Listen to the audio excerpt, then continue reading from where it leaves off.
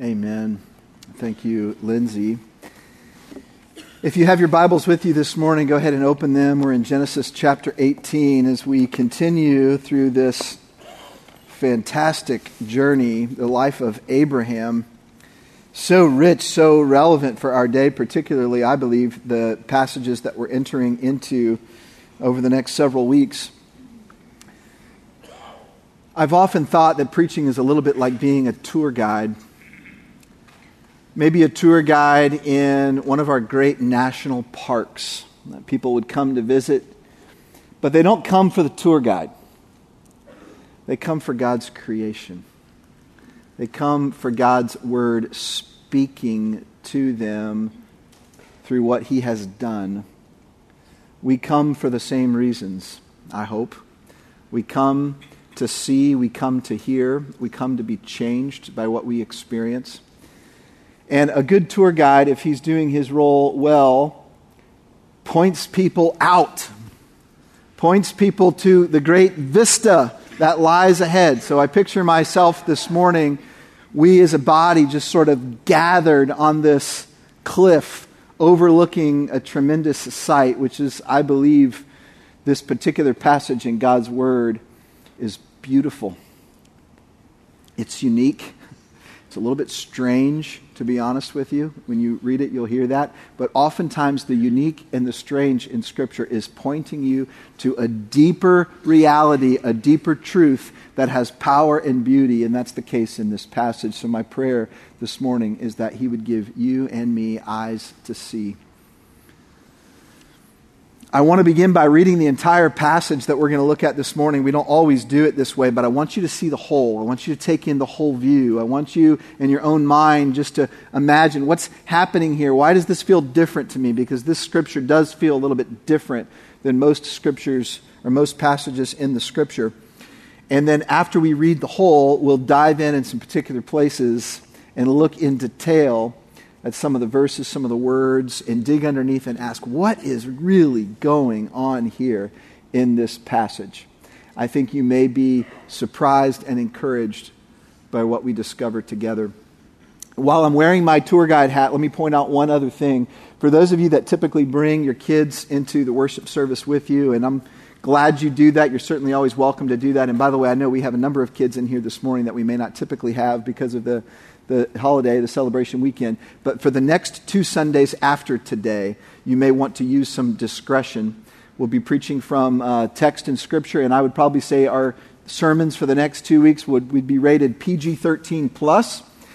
Themes and topics that are in the Word of God, straight out of the passages of Scripture, but you may want to use discretion. You may want to read ahead over the next week or two as you make those decisions. Well, let's look at this passage this morning that will set us up for the next 2 weeks. And let's just take in what God has for us this morning. We'll begin in verse 16 of Genesis 18, and we'll read through the end of the chapter.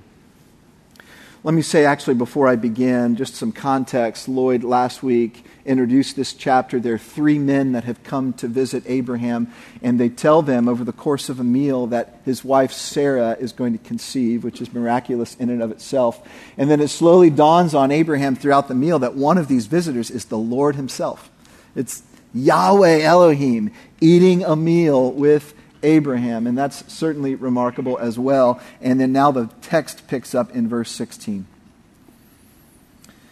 Then the men rose up from there and looked down towards Sodom, and Abraham was walking with them to send them off. And the Lord said, "Shall I hide from Abraham what I'm about to do? Since Abraham will surely become a great and mighty nation, and in him all the nations of the earth will be blessed. For I have chosen him, so that he may command his children and his household after him to keep the way of the Lord by doing righteousness and justice, so that the Lord may bring upon Abraham what He has spoken about him."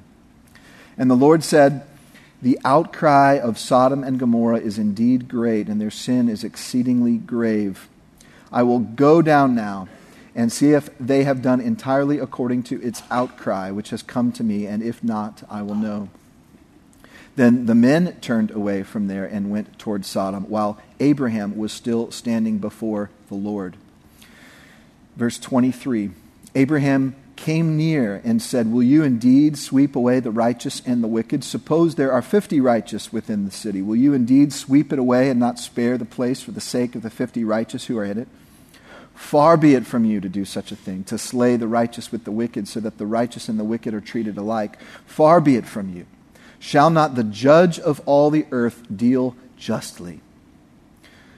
So the Lord said, if I find in Sodom 50 righteous within the city, then I will spare the whole place on their account. And Abraham replied, now behold, I have ventured to speak to the Lord, although I am but dust and ashes.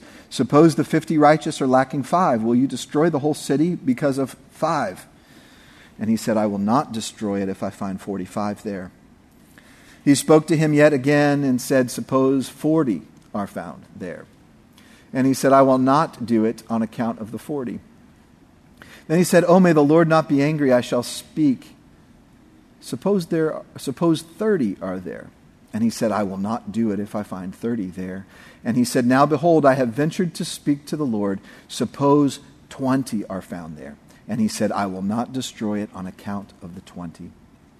Then he said, oh, may the Lord not be angry, and I shall speak only this once. Suppose 10 are found there. And he said, I will not destroy it on account of the 10. As soon as he had finished speaking to Abraham, the Lord departed, and Abraham returned to his place.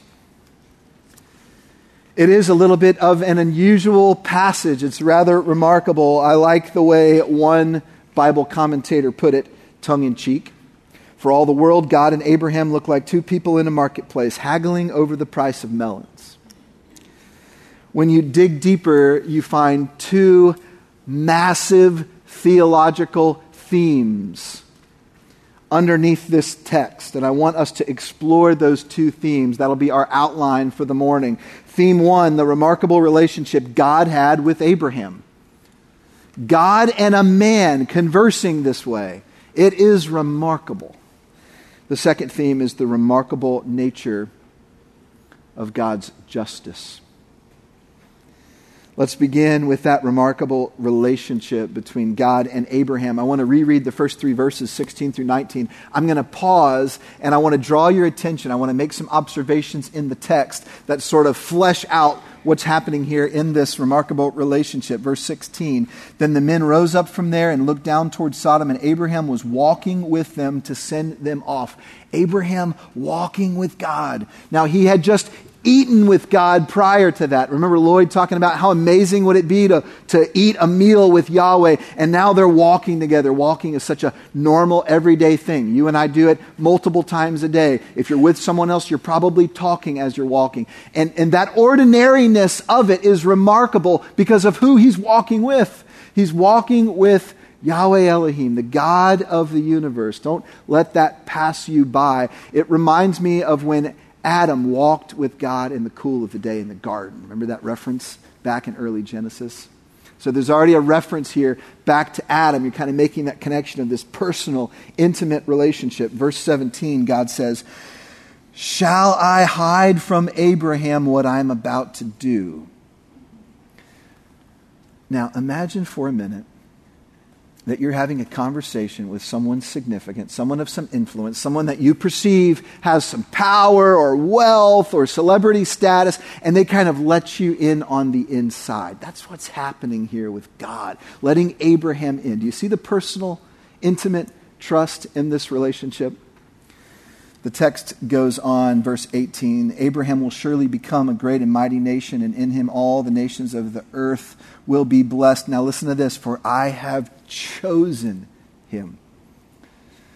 Hebrew word chosen could just as easily be translated known.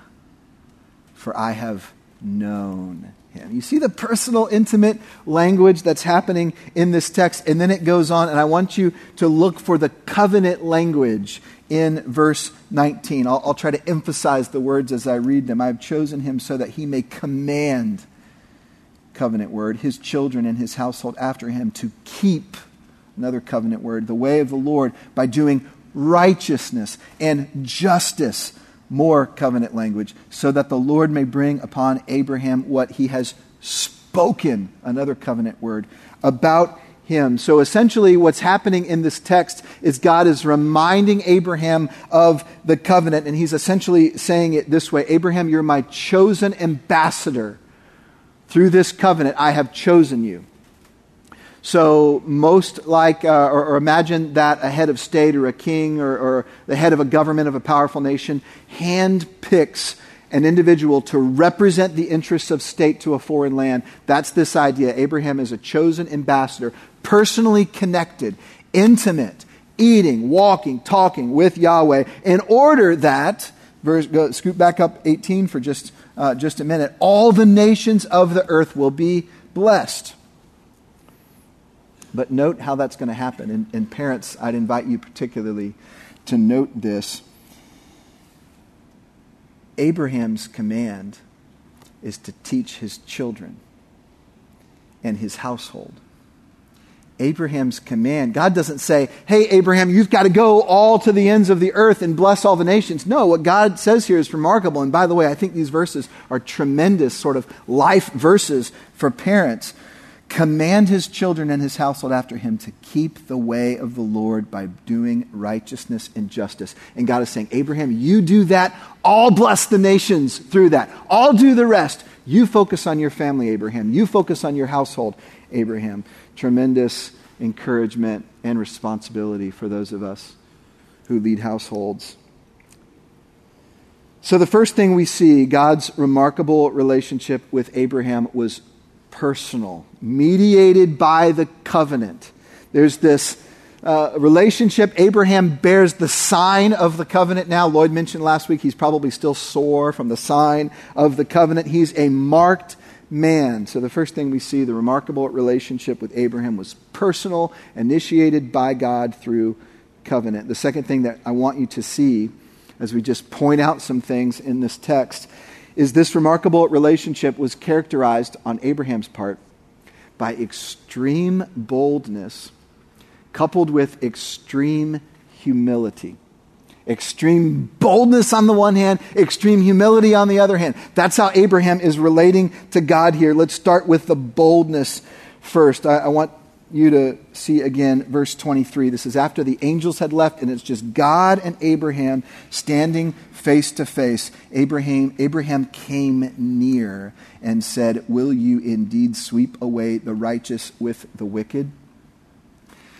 Do you see what's happening here? Abraham sort of is bold enough to come near, to approach Yahweh and ask this question: will you indeed swipe away or sweep away the righteous with the wicked? That takes some boldness. That takes some confidence in the covenant relationship in order to do this. What's even more remarkable is the Hebrew word that's translated here of him coming near is a word that means in a legal sense to approach the bench, to approach the judge. So it would be used of a plaintiff, or it would be used of a lawyer approaching the bench, approaching the judge. This is extreme boldness. And then as the text unfolds, you already heard it, it's almost like he haggles. I wouldn't say it that way. I'd say he presses in, and he keeps pressing in. 6 times he ups the ante, or we should probably say he lowers the ante, right? 50, 45, 40, 30, 20, 10. This amount of boldness almost seems out of place to our ears. But note also that Abraham is speaking to God with extreme humility. I want you to listen to his language. I'll just read excerpts from 3 verses. Verse 27, Abraham replied, "Now behold, I have ventured to speak to the Lord, although I am but dust and ashes." Verse 30, "Oh, may the Lord not be angry, and I shall speak." Verse 32, same words. "Oh, may the Lord not be angry, and I shall speak only this once." That's an idiom that means I'll speak one more time, and then I'm zipping it. I'm closing my mouth. You won't hear another word from me after this. Now, this is a great model for us. He's very bold, no doubt about that, but at the same time, he's amazingly humble. And he's humble because he recognizes the enormous chasm between him and God, right? He says, I'm but dust and ashes before you. And that is true. Abraham recognizes there's a huge canyon in terms of knowledge and wisdom and power and might and ability to see things and judgment. Everything, every measure you could imagine, there's an enormous chasm between Abraham and God. And Abraham knows that. Tremendous humility. Now, I want to say this about humility because in our culture, we tend to have the wrong idea about someone who's humble, someone who's humility. That word is not a good word in our culture. We tend to think, oh, that person's humble. In other words, it's sort of just a self-deprecating word that you might have this attitude if you're humble, we think, of just someone that just said, well, you're better than me. Why don't you do that? Or I don't have any gifts. I don't have any ability. Or I don't really have much to offer here. I'm just a humble person. That's not the biblical idea of humility. If you can just get that out of your head, get that out of your head. In the Bible, humility and godliness go hand in hand. And I want to give you sort of a layperson's definition of humility that I think is true to Scripture, and I'll explain why I think that. Here it is. Real humility is simply a true perspective of who you actually are in relationship to God. Real humility is simply a true perspective of who you actually are in relationship to God. Now, if you think about humility that way, you quickly see there's two sides of it. On the one hand, there's the dust and ashes side of it, and that's true. And by the way, that's good to recognize. And there's nothing wrong with being dust and ashes. God made us from the dust, and to the dust we will return. We are dust and ashes before the Lord, yet there's another side to that coin. If you're in covenant with God, as Abraham is, you may be dust and ashes, but you've been chosen, you are beloved, and you are secure in relationship. Extreme humility, extreme boldness. Now, this is why Abraham can talk to God this way. He understands who he is in relationship to God, right? He's bold and he's humble. Now, I want you to think about this back and forth dialogue as a prayer, because that's what it is, right? We tend to think about praying as something that, we do when we close our eyes and, we direct our prayers up there somewhere, and it doesn't seem like a prayer when Abraham's walking along talking to this God that he can actually touch and feel. This is a prayer. In fact, this is the first example in Scripture of intercessory prayer. Abraham is pleading a cause. He's pleading a case, and he's going to God with boldness and humility. What an example for us. Tim Keller's writing on this passage has been helpful to me as I've put this together. Several insights I've grabbed onto. I want to read to you one of those. This is what he says about this prayer. And even if you want to think of it this way, Abraham's prayer life as exemplified in this text. Abraham knows this God is a living God, a real God, infinitely loving and infinitely holy at the same time. And it creates this incredible prayer life. Neither formal nor vague, but alive, personal, real. It is adventurous and risky and passionate and intimate all at once. I love that. Would those words describe your prayer life? I mean, on a regular basis, your communication with God, could you say that it's adventurous and risky and passionate and intimate all at once? Could your relationship, could my relationship with God, could my prayer life, could your prayer life be more like this? The answer is yes. And when we get to the end of the message, I want to talk about how that can be more true of the way you talk to God. First, I want to explore our second major theological theme, the remarkable nature of God's justice. Clearly, this text is about justice, is it not?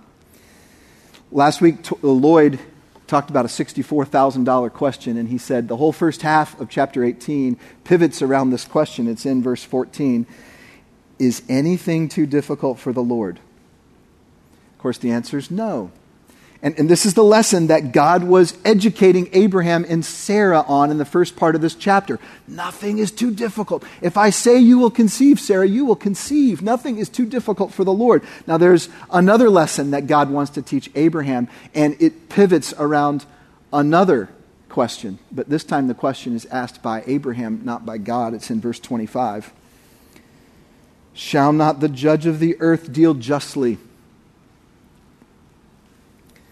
Now, you need to know that question, just like last week's $64,000 question, both questions are rhetorical.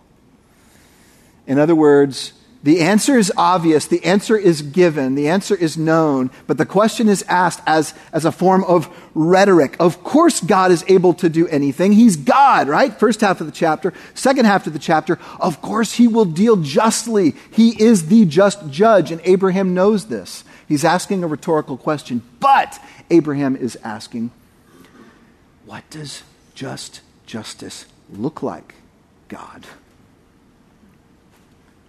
Here we have this case study of this wicked city, Sodom.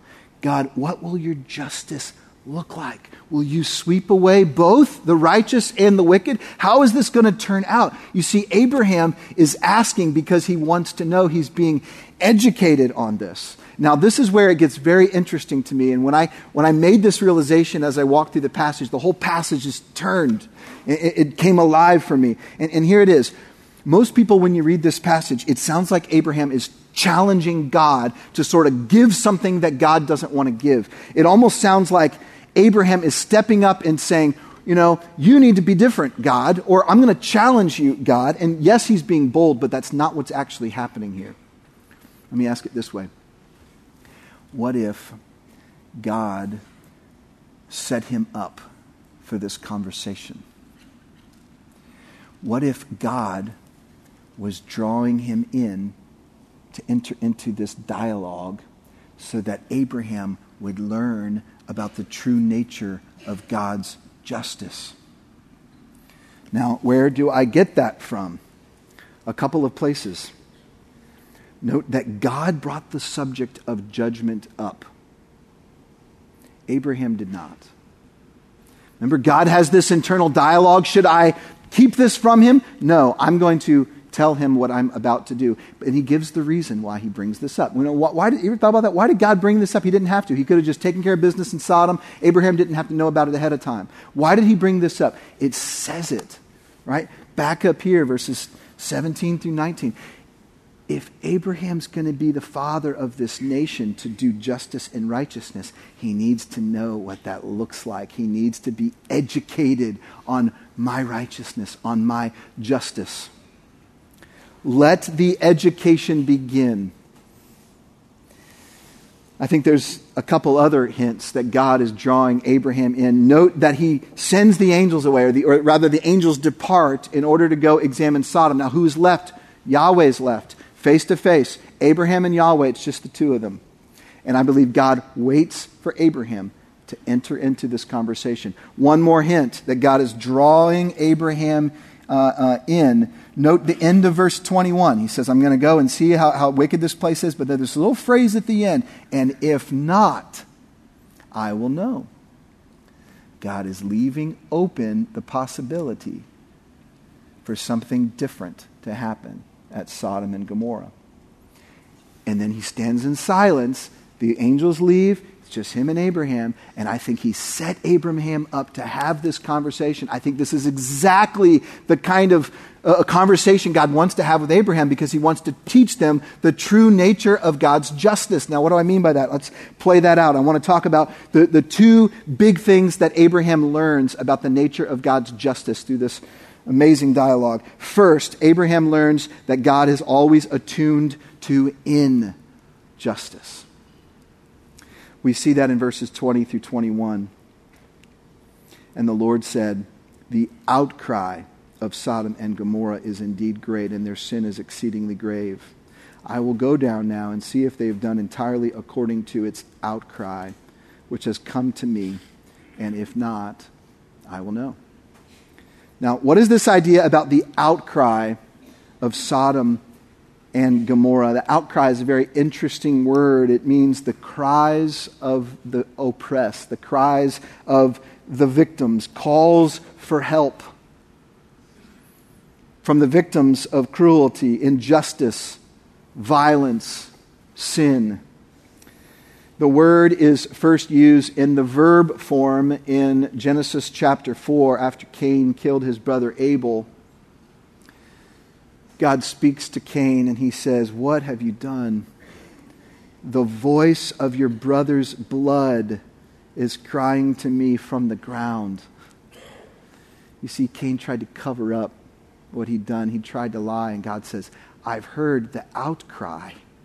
I've heard the cries of your brother's blood, the victim of this injustice. I have heard it." Now, it's metaphorical language, of course. The blood is not literally crying out like the victims in Sodom and the oppressed and the ones that are treated unjustly in Sodom. They may or may not be literally crying out. It's metaphorical language, but here's what we learn by this. The idea is that God hears the cries of the victim and he is moved to action. Would you not want that and expect that from a just judge? By the way, I think this is worth a minute or two for us to go down a related but slightly separate path. There are no victimless sins. No victimless sins. Now, what do I mean by that? God's design is for his creation to be knit together under his rule, characterized by righteousness and peace. Righteousness and peace. That's that Hebrew idea of shalom, peace. It means everything rightly related to God, right related to other people, right related even to the creation. That's God's design for his creation. What sin represents is a tear in the fabric of God's intention. Sin represents righteousness, peace, just being separated, being torn apart just a little bit. Started in the garden, continues the 2015 July 5th, not just out there, but here, right? Every time I sin, every time you sin, it's a little tear in that fabric of God's intention for his creation, of creation living out under God's righteous and peaceful reign. So you may think, well, the biggest sins I struggle with are right here, or they're somehow personal, or they're somehow private. They don't affect anybody else. Be careful with that. How could it be that my private sins affect other people? Here's what happens. Every time we sin, for a moment, we turn our eyes away from our King and we say, "I've got this," or "I'm going to grab onto this," or "I'm going to do this," even though it's not according to your plan. You've stepped back away from the righteousness and shalom that God intended for your world, your creation, and the creation. Your family feels that. Your loved ones feel that. Your own soul feels that. Who are the victims of private and personal sins? It starts with you and then expands out to those that you care about the most. We do not sin without victims. Now, this is where it gets uncomfortable for us, because if God is a just judge and he hears the outcry of the victims, what does that mean for you and me? I wonder if Abraham started thinking of that as he thought about his own sin. And by the way, this is why we dare not pit justice against mercy, this concept. Okay, we often think, I just want to believe in a God who's merciful. He's not a judging God. Isn't that the cry of our culture? Show me a God of mercy, not a God of judgment. You can't have one without the other, men and women. If God was just all mercy and no judgment, what about the outcry of the victim? What about the outcry of the oppressed? What about the injustice? Will he not move to bring justice to the earth? Think about the sickness of our society and our world as victims of broken righteousness, broken shalom. Cry out in desperation. Who will be the righteous and just judge? So the first thing Abraham must learn is that God is attuned to injustice, the outcry of the victims of all sin. It reaches his ears. Second, Abraham learns just how much God values righteousness.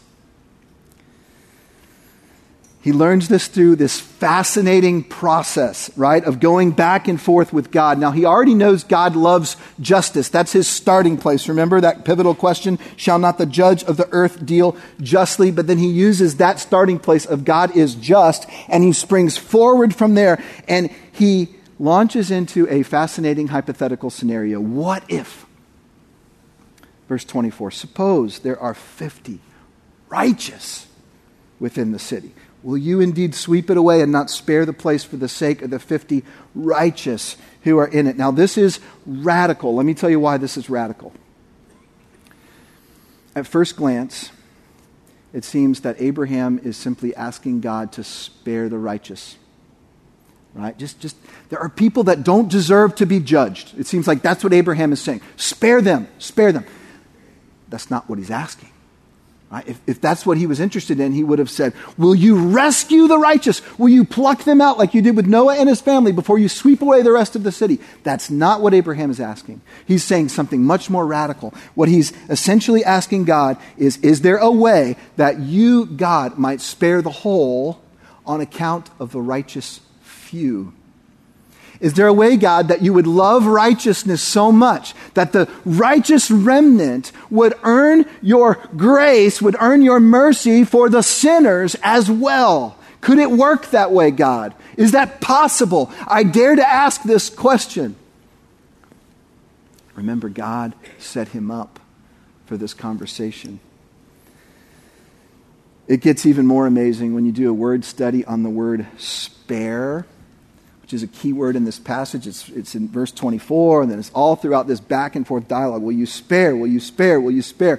If you're reading from the NASB, you may notice there's a little note in many of your Bibles next to that word spare. And if you look at that reference, it says, or forgive.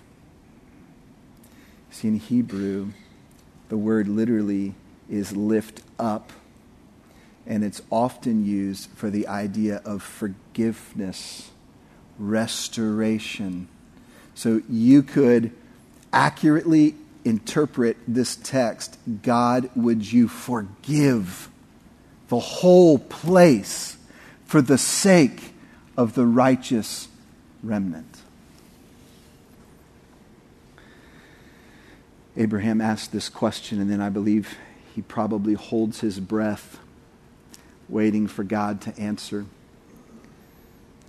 Verse 26, so the Lord said, if I find in Sodom 50 righteous within the city, then I will spare, I will forgive the whole place on their account. And then as this dialogue continues, and I won't reread it, you can almost imagine and see this profound realization that's just slowly dawning on Abraham. It's like, he said yes. If he said yes to 50, 45, right? And all of a sudden Abraham becomes like this great car salesman. It's like, you're not going to walk away from the deal for a few $100s, are you?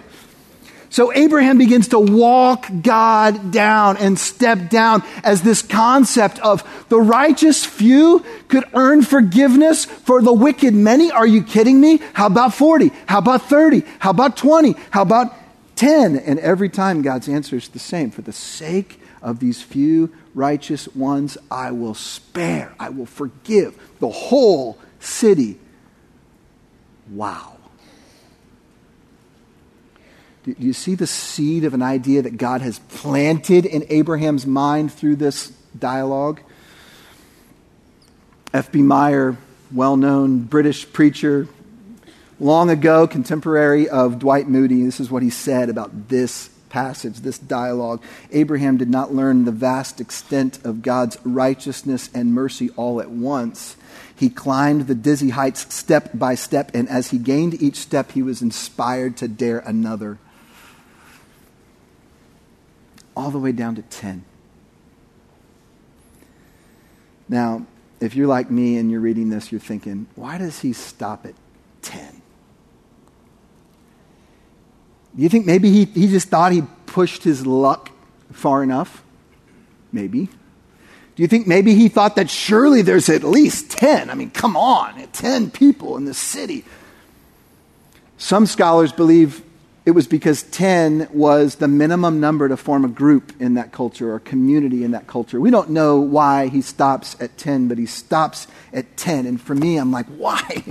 There's one more place I wanted you to go, Abraham, right? Did anybody else feel that as he's stepping down? He's like 50, 45, 40, 30, 20, 10. And there's one more. What is it? One! God, allow me to speak just one more time. Would you spare all the people for the sake of one righteous person?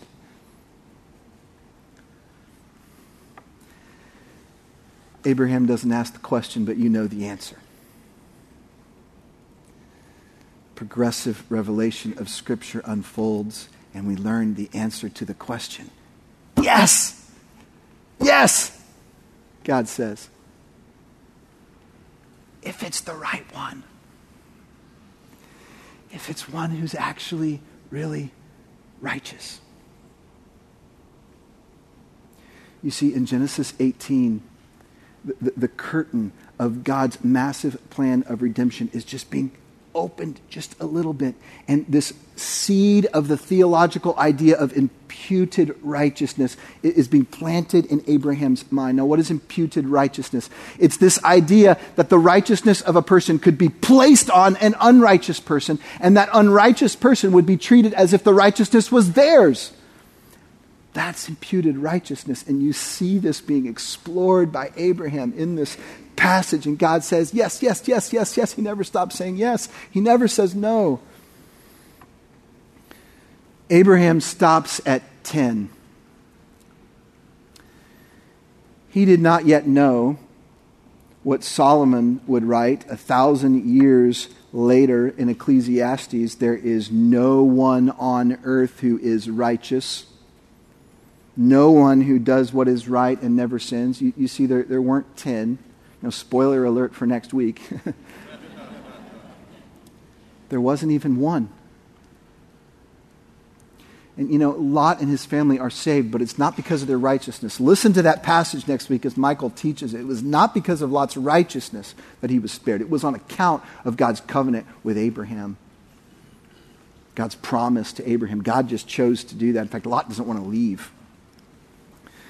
Now, Abraham did not know God's true definition of righteousness at this point. God hadn't revealed it through the revelation of Scripture, but there's another thing that Abraham could not have imagined, that 1,000 years after Solomon, one would come who is truly righteous, right? Fully God, fully man, no depravity in his heart, a clean vessel to obey the covenant, to live out the covenant the way that it was always intended to be, but only one ever in the history of humanity. Only one. And then what does God say as this one comes and lives a perfect life? God says, yes, I will spare the many evil for the sake of the one righteous one, but he cannot be spared. He must be crushed because I am a just God who hears the outcry of the oppressed.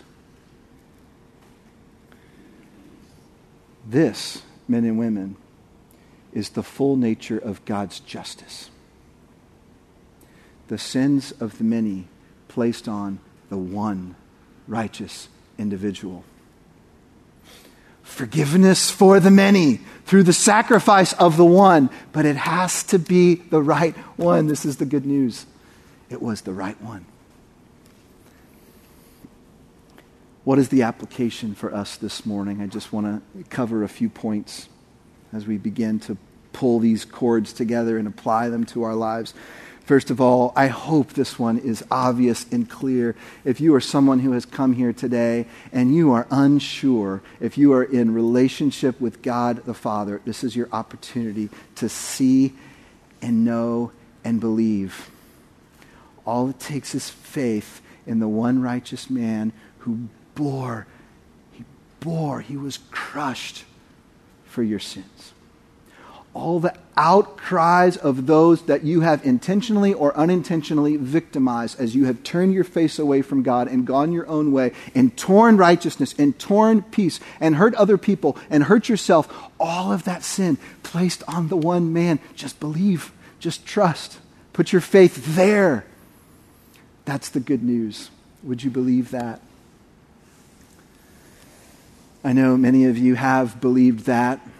At some point in your life, you understood that good news. You've put your faith in Jesus Christ. Here's my hope that you would apply this text this morning, is that you would allow this message of grace to propel you ever closer into the kind of remarkable relationship with God that Abraham was beginning to experience. The gospel will propel you there. Let me explain what I mean. You think Abraham had a remarkable relationship with God? Right? He didn't even see the full picture. He only got down to 10, right? He still had the wrong view of righteousness. In some ways, he still had the wrong view of justice. He didn't have all of the scriptures, the full revelation of God like we have. You think Abraham experienced communion with God and eating with him and walking with him? Yes, but he did not have the Spirit. God left. Abraham was alone at the end of this passage. He could still talk to him, but his presence wasn't there. You have the presence of God through the Spirit of God that indwells you if you've put your faith in Jesus Christ. Talk about constant communion. Talk about eating with God. Talk about walking with God. Talk about brushing your teeth with God. Talking about going throughout your whole day with God. We have that opportunity, men and women. You think Abraham was bold and humble with God? That's nothing compared to the prayers that you could pray if you grasped onto the gospel deeper and deeper and deeper. Now, what do I mean by that? Here's what the gospel teaches you. Believers in Jesus Christ, those that you already believe, you think the gospel is something you just understand once and move away from it? No, you never move away from the gospel. The gospel teaches you that you are depraved and wicked enough on your own that Jesus had to die for you. And the gospel teaches that you are chosen, beloved enough that he did die for you. You see, humility, boldness. When you start getting that that's the kind of covenant that you have with God, this unilateral relationship where it doesn't matter what you've done, doesn't matter what you do, God's not going away. He's for you. He's with you. He knows you. He's chosen you. You see how that could just birth in you some boldness as you talk to him? Along with this humility, because you never take your eyes off the cross. You see extreme boldness, extreme humility coming together. And I've got to go one more place very quickly. Men and women, our relationship, remarkable relationship with the God of the universe should propel us to intercede for other people like Abraham. Sodom wasn't friendly toward him. This was a wicked place. Yet he pleads, God, would you spare them? Would you allow them to come under the banner of this righteous one? Do you see the application for us as we pray for our leaders, as we pray for our country, as we pray for our neighbors? God, would you allow them to come under the banner of the one righteous one? Would you spare them? Would you bring them to salvation? Would you bring them under the banner of your grace? Would you do this? And I'm going to boldly ask you because I have a relationship with you and you're listening to me now. And I ask with humility, but I ask with boldness. Would you do that for your family members, for your neighbors, for our country, for our leaders? We're called to do this. We can do this. God invites us to do this. He sets us up to do this. Father, as we pray, remind us that we are in relationship with you, not by our own accord, but by the blood of your Son, Jesus Christ. And Father, I pray that this good news that these men and women have heard, hopefully over and over again, would be sinking its way deeper and deeper and deeper into their hearts, that all of us, Father, would be able to experience a renewed sense of relationship with you as we contemplate and reflect on the truth of the good news of Jesus Christ and its implications for us. And God, we come to you interceding on behalf of other sinners who don't yet understand the gift of grace that is available to them. Would you save them? The individuals, the names, the faces that are coming to minds right now all around this room, God, would you, in your own way, in your own timing, would you reveal to them the true good news about Jesus Christ and grant them the faith to believe in it? And would you keep us praying with boldness and humility to that end? In the great name of Jesus Christ, our Savior, we pray. Amen. Amen. Have a great day.